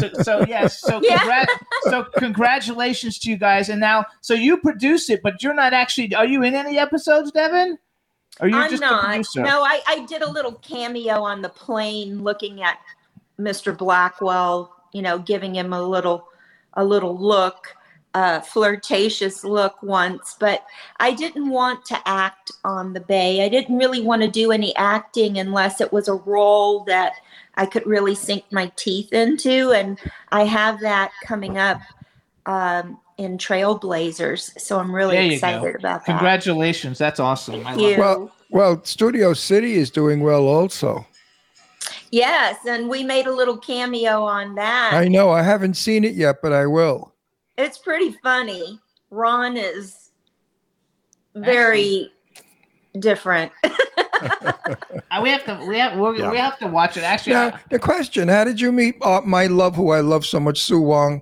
She's a broad, Everybody thinks she's a stuck-up girl, but she's not. She's just a broad, and a nice person. I actually interviewed her for my website, woman2woman.tv. I interviewed her because I admired her story. Yep. Her roots from China to becoming the success that she is. And I interviewed her, and then I met her. We met her together, Ron and I, at a art gallery in Beverly Hills, and she invited us to one of her parties, and we've been frequent guests ever since. I know that. I love her. I know she's very fond of the both of you. She really speaks well of the both of you. We love her too. But when you first meet her, you figure, oh, this broad's got so much money. She's got so much clout. She knows so many people. She's so phony. She's so this. She's so pretentious. She's so braggart, and she ate rat when she was a kid. There's more to Sue Wong than that. There's a beautiful human being inside who only wants to be loved and to love back. And she really is good to her friends, the real friends, not the phonies that, gather around her. So Sue and I have become very close, and I'm so happy because we met you guys through her. She's also extremely creative. Oh, she's the ultimate artist. A true artist, a true creative spirit. Ultimate artist. She does everything for the sake of beauty and health and spirit and nurturing all of those things. So it's wonderful. And like Ron, she'll never retire. She's always recreating herself. Me too. I'm 81 years old and I'm still going full steam, and I'm here only 8 weeks out of triple heart surgery. So I'm. How are you doing with that? How are you feeling? I feel wonderful. I feel terrific. My doctors are amazed that by the 6th week I was running around and going to New York, and I heal quickly. I have barely a scar, and I feel good. I had no choice. I had to have it. It was either that or die in a couple of months of a massive heart attack. So, of course, I went through the surgery. It's a painful surgery. It's a dreadful surgery. The first 3 weeks or 4 weeks, you're out of it. All you do is sleep. It's a terrible time. But now I feel like a 20-year-old. Great. Mm-hmm. Great. So hang on, I want to go back to you guys. We have to brag a little bit. But wait a minute, I want to first. say something else before you brag. Okay, well, We're coming to your party. You didn't even know but that. that's not supposed to be a public. Are thing. you? Oh, I'm not supposed to make that public. Guess what? There's no such thing as a party. We're not going anywhere. But yes, we'll see you at that non-existent party. We'll see you. We'll see you both. And actually, soon. I have an invite for you guys too, because a friend of ours is doing a movie, and they have a movie premiere, and they said, "Oh my God, you have Ron and Devin on, and we would love to put Ron in one of our upcoming movies. We invite him to our premiere of the one that they have out now." And I said I would ask. So in an email, I'll send you some information, and you guys can see if you'd like. If to it's come. a movie, he can change his look for again. Absolutely. Yeah, so I know Ron is dying to be in one of the movies that I do. No, this is better. No. Ron can't wait to be in one of my movies. They pay $200 a day. And Ron can't wait. It's different. I'm making a joke, you moron. I'm going to punch you right through a wall. See those glasses? I'm going to punch him right in his glasses. So you guys listen. Wait. All the wine I can drink.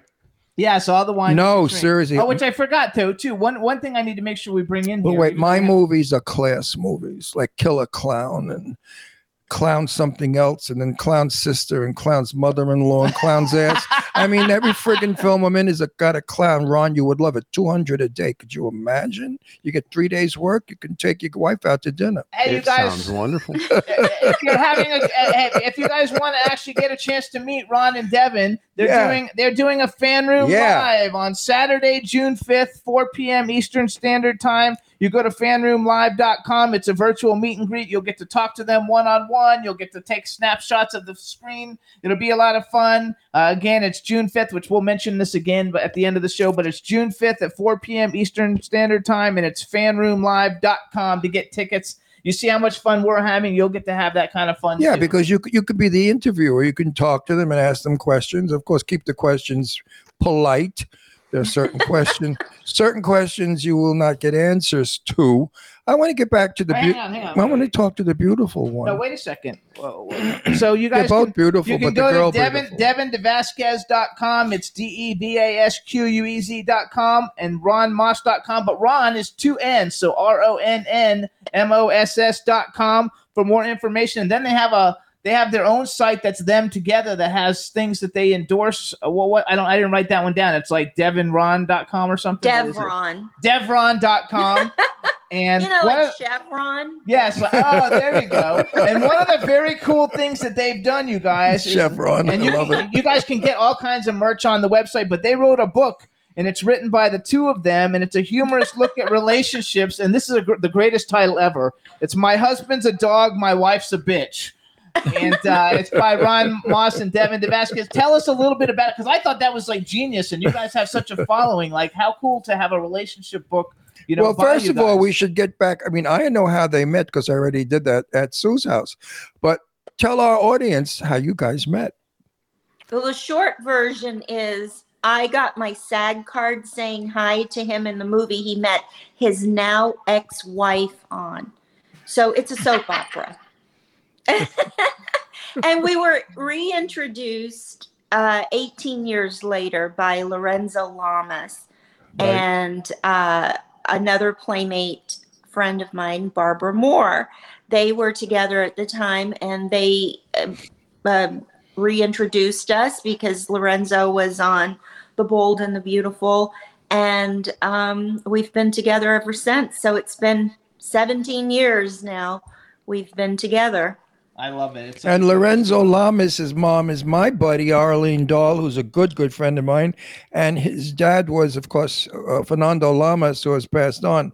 But his mother is just an incredibly beautiful woman, milk white skin and orangey red hair and green eyes. For those of you, look her up, Arlene Dahl, just the most. DAHL. Did you ever see Arlene, his mom? What she looks like? I haven't seen her in the last few years. No. She's, you know what? She's about 100 and she's gorgeous.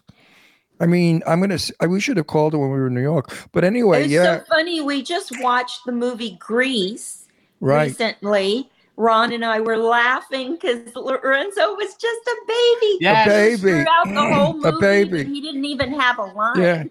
No, I say this to all our gay friends because all our gay friends want to know, is he gay or do you think he's possibly gay, very gay friendly?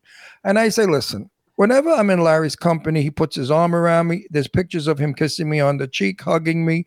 We like each other.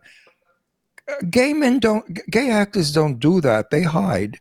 This man is so heterosexual, it's pathetic. I mean, if you saw the women he's got, I mean, every broad looks like a plastic Barbie doll with these huge boobs and platinum blonde hair. In fact, I wanted to fix my daughter Leslie up with Larry, and I said that to Arlene, and Arlene said, oh, you don't want to do that to your daughter? You wouldn't wish it on your daughter. She said, no, my son marries all these strange women. But anyway, he's a sweet guy and a great guy, and he did a good thing introducing you to. See, we like to name drop. He was the best man in the wedding. Yeah, we like to name drop on our show. Well, no, everybody that tunes in, they want to know about everybody that we know in Hollywood. So I want to go back to the book. How did the book come around, and who decided on the title? I came up with the title, and that's kind of what one of the things that spurred on the book being written. Devin's idea is that men can and should be trained like dogs. Boo, boo, boo, boo. So based on that concept, I came up with that title. It just hit me in the dog theme. My husband's a dog. My wife's a bitch. Good for you. And if people get upset about it, I go, it's a dog theme. So the bitch is the dog, the female dog. So he brings me a cappuccino every morning. He brings me breakfast in bed every morning. He's been doing this for 17 years now. Who, the dog or your husband? My husband. The dog in the other room, not the one on our lap. Yeah. So according to my wife. I came up with a clever concept of, I'm going to write my point of view about relationships and he can write his point of view. And it's just a humorous look at relationships. Kind of like Men Are From Mars, Women Are right. Venus. But Devin, how do you relate to raising a man like a dog? I mean, how do you work that? What is it? You want to give us a biscuit? Okay. Ron, let me answer. You know that. Devin, you know that. I gotta let me get in here. Okay. Devin thinks that she trained me to bring her a cappuccino. This is her concept, and I let her believe that. See that? Instead of that, you just love her and you want to do it. There's a joke that says, if you, what do men and linoleum have in common? They like to get laid. If you lay them right the first time, you can walk all over them.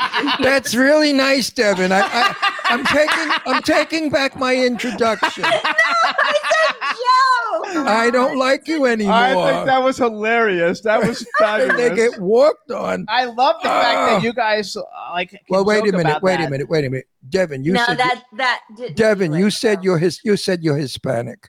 What kind of Hispanic are you? My father was from Spain, from Madrid, but I never knew my father. He died before I was born. Oh. And my mother was from Louisiana. I'm from Louisiana. Okay, so I'm French, Canadian, Irish, American Indian, and Spanish. Okay, if your father were alive, you would think differently. Absolutely, because a Spaniard, a man from Spain with the old values is the same as a man from Italy with the old values. Yeah. And you would be thinking differently. Ron is your tower of power. Ron is your protector. Ron is your sensibility. Ron keeps you in control. Ron watches over you. Ron supports you. I mean, financially in every way. Without Ron, you'd just be another blonde. How do you like that? Running around laying linoleum for a living. No, you know what? I love and appreciate my husband, and I tell him that every day. Really would not have wanted to go through what we've been through with this whole COVID thing and lockdowns without him. And my heart goes out to those who've been alone through this whole situation. He is definitely my protector and my rock, and I love him dearly. And you know that when we were at Sue's house, the first 10 or 20 minutes, I said to myself, he really loves her. Look at how he's looking at her. You were speaking to me, and his eyes started to get watery and glassy and glowing, and he got this shit ass grin on his face. And I said, this man really loves this lady. So he's married me 3 times now. Yeah, that's fabulous. 17 years. That's beautiful. Nobody said he was stupid. What part? No, stop it, Ron. What part of Louisiana are you from? They want actually our engineer is in Louisiana. Yeah. Baton Rouge. Baton Rouge, Rebel. You know, we go from here to Louisiana to Florida to God knows where, and then back to you. So going back to you guys, so they were on an episode of Celebrity Wife Swap, which I've never actually seen that. What actually happens when you swap wives on Celebrity Wife Swap? That doesn't sound nice.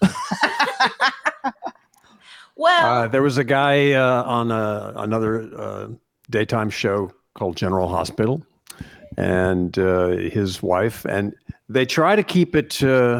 They try to keep it on the up and up as much as they can, meaning they don't want each couple to know what the other couple's doing.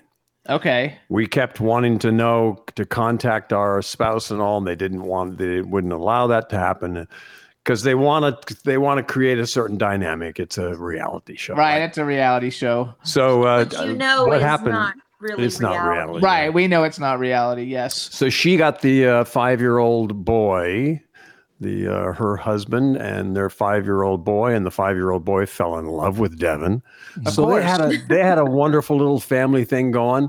So I could tell that they decided me and his wife, we're going to be the antithesis of that. We're not going to be the happy couple. So you guys didn't get along. Well, we got along great, but they did not want to show that part. So they made it seem like I was always irritated at everything she did. And she and I actually got along great. We had some great conversations, and we'd start a conversation. The producer would go a couple minutes in. Okay, that's great, guys. So can we get a little more pushback on this? And I think that stinks, because your audiences now are going to think you don't get along. I think that's wrong. And they also going to think that's what they do. 70%.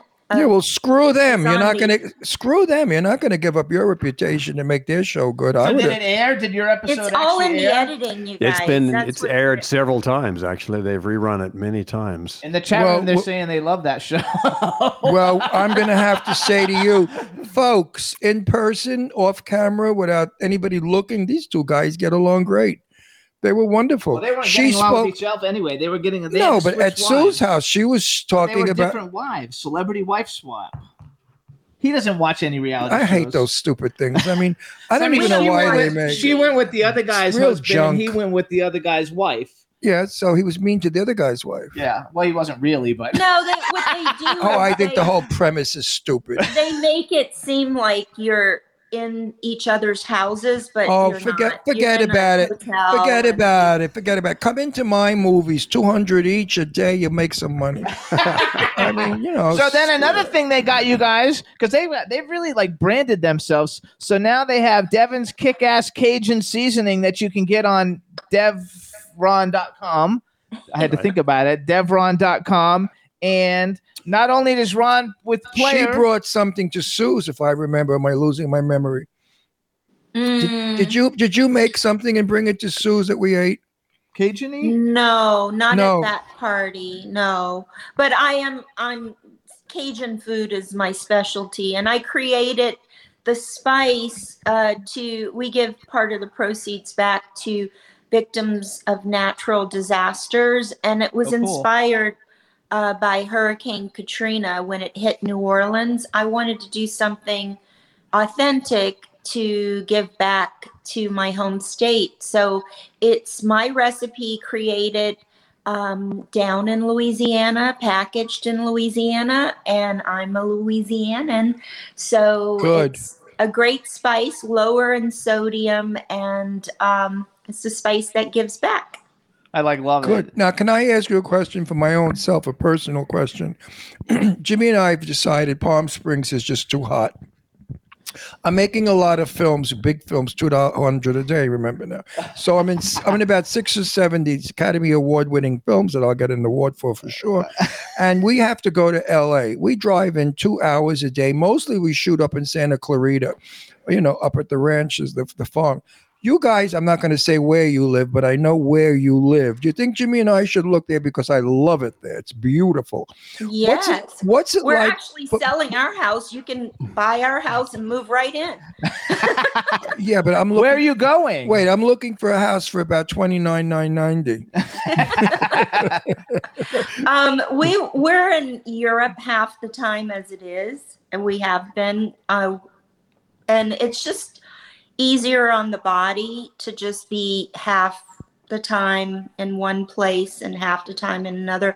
And so our kids are grown up, and we don't need such a big house. And so we're thinking of downsizing and having a much simpler life. That's nice. Because it's just Ron and I and Prince. But would you stay in the neighborhood you're in, the area? Yes, we love our neighborhood. We're just outside of Thousand Oaks. Yeah, Beautiful. well, I didn't want to say that. We're looking in Santa Clarita. Santa Clarita. We're 55 and over because I'm 81. So are we. You're 55 and over? You're not 55. Devin, you're 55? I'm going to be 58. God, in a couple weeks. I'll be 57. You look good. You look good for 58. Here I'm thinking you're like. I'm not going to say how old Ron is because he's. No, I know. I know how old he is. We discussed. I think age is just a number. I agree. Well, look at me, 81. Do I look 81? No way. No, you do not. I know people that are younger that act older or seem older. Yes. It doesn't matter. It's how you think and how you feel. Devin, if you knew our schedule for the next 4 months, you'd say that Ron Russell will be dead soon. Because we have, because of Soho Johnny and Sue Wong and a bunch of other friends of ours, we have rock concerts coming up in August in New York and LA. We have, I'm a judge at a dance contest for a disco party that's going to be in LA. New York. We have a schedule that young people can't do. My mind does not see age. I am as young as I was when I was young. I refuse to age in any way, physically or mentally. 60 is the new 40 now, yes, right? I agree. Well, 80 is the new 40 for me. So wait, can you guys see this? Yes. Yeah, that's you playing a guitar. Who am I playing The to? bear. A bear. I saw that on your Instagram. What's the bear doing there? Which actually we should tell everybody. So you guys can follow Ron on Instagram. He's Ron Moss, RONN. Is it over? Is it over? And at Twitter. It's the bear. He and his he just lost his brother, this bear. He's 19 years old. And they were on commercials and TV shows. The sweetest bears.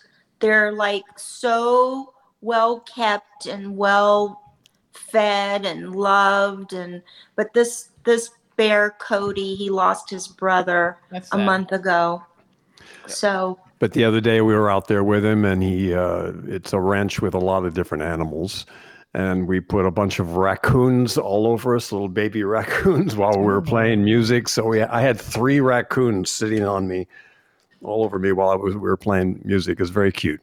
So anyway, the bear, I love that stuff. Yeah, it's wonderful. And the bear just went around getting treats from everybody. And there's a big respect. You can't just go up and jump on him and all that. Right. No.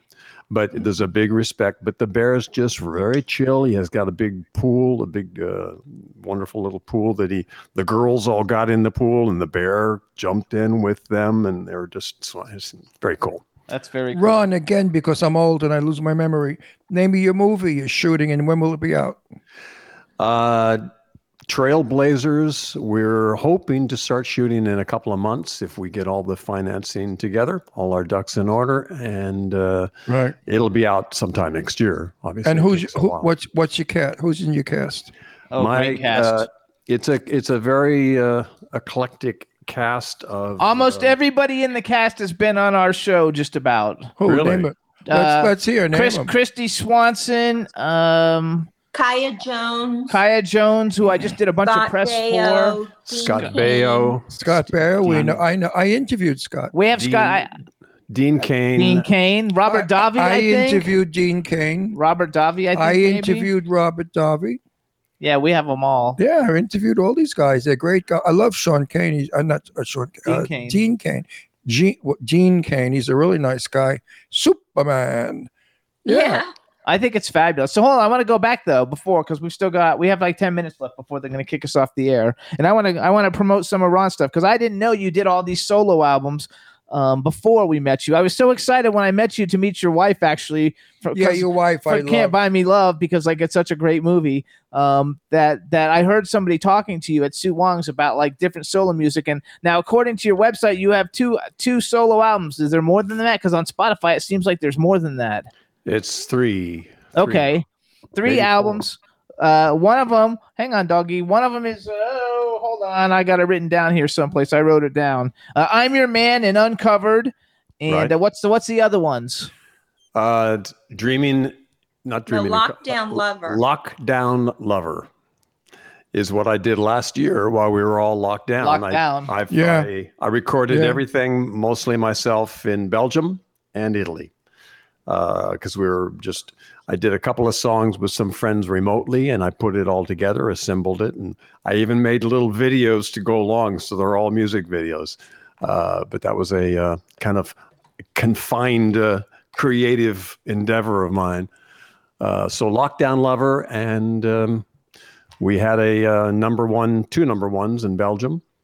Song I wrote. Congratulations. Called what's it called? Dreaming in Color. Thank you. Dreaming in Color. What's your Dreaming in Color. What's your favorite? Dreaming in Color. What's your favorite country in Europe? I would say we've spent the most time in Italy. Me too. It's just I would say that too. Meanwhile, it's an amazing place to be. If I were casting a movie, I would use you, Ron, and you have a brother who looks like you, who's not, of course, not your brother. Julia Roberts, the movie you love. What's his name? Pretty Woman? Pretty Woman. What's his name? Richard. Gere. Richard, you look like Richard Gere. You could be brothers. There's a great resemblance. Or that you both look like.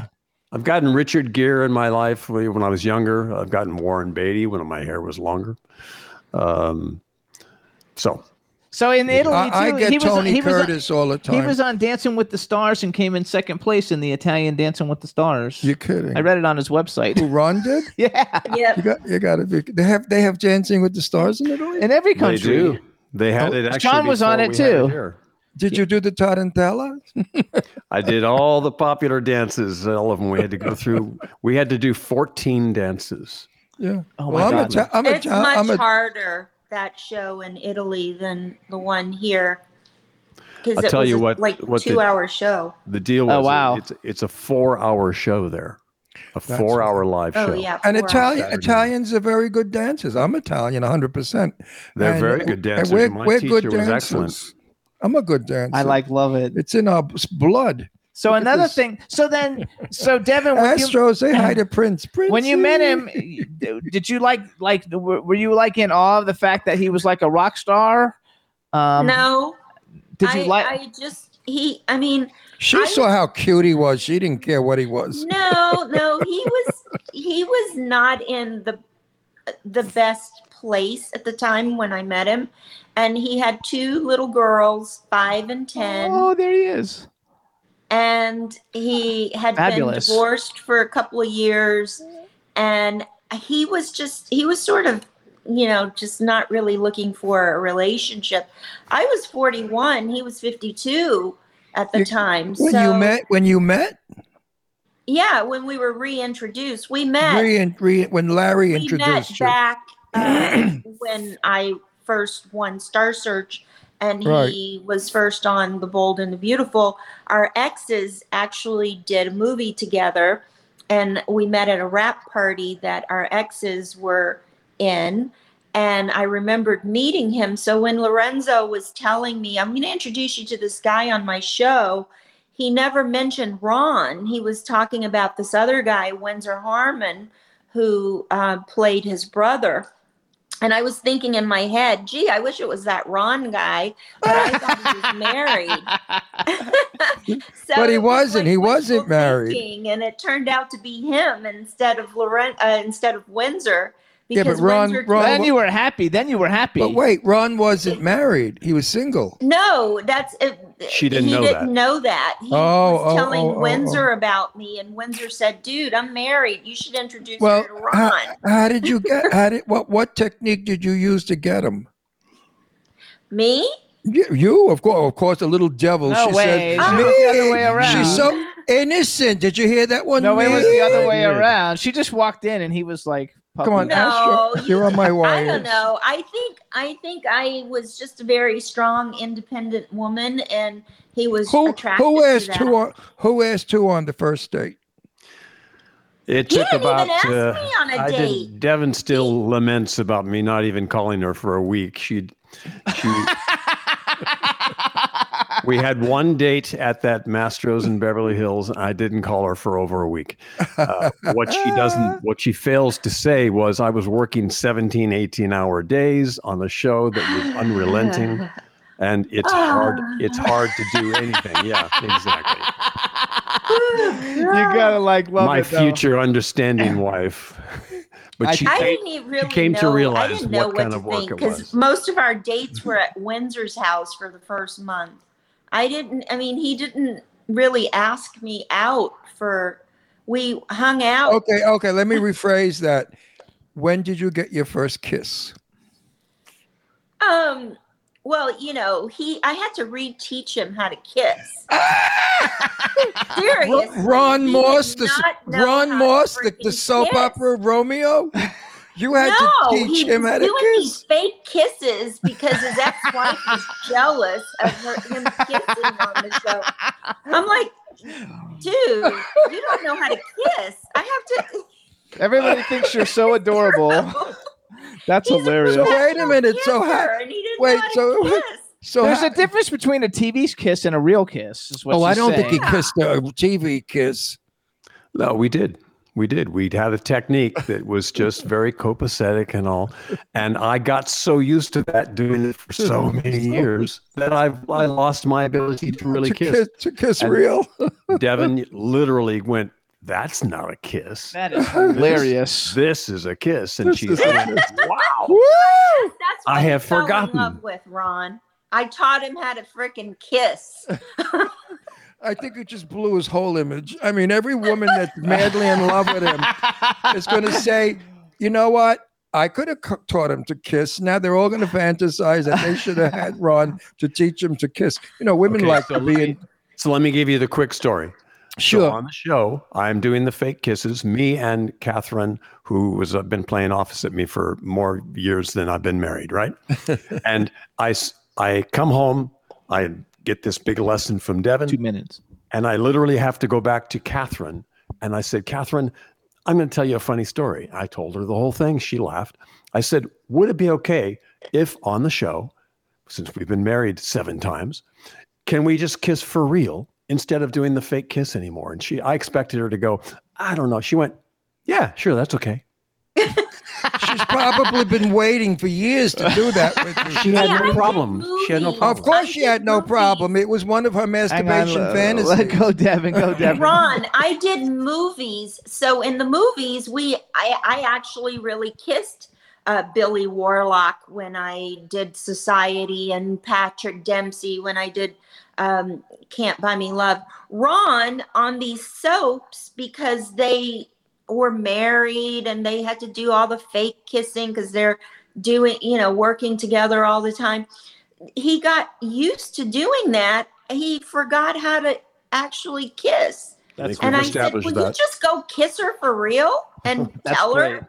So hang on, you guys, because we only got like 30 seconds left. I want to do my Fan Room Live. Everybody get tickets June 5th, 4 p.m. Eastern Standard Time. Fan Room Live with Devin DeVasquez and Ronn Moss. Go to fanroomlive.com to get your tickets. Check out DevinDeVasquez.com and RonnMoss.com. Follow him. Devin DeVasquez is just Devin DeVasquez on the social medias, Instagram and Twitter. But Ron on Instagram is Ronn Moss, but on Twitter he's Ron_Moss.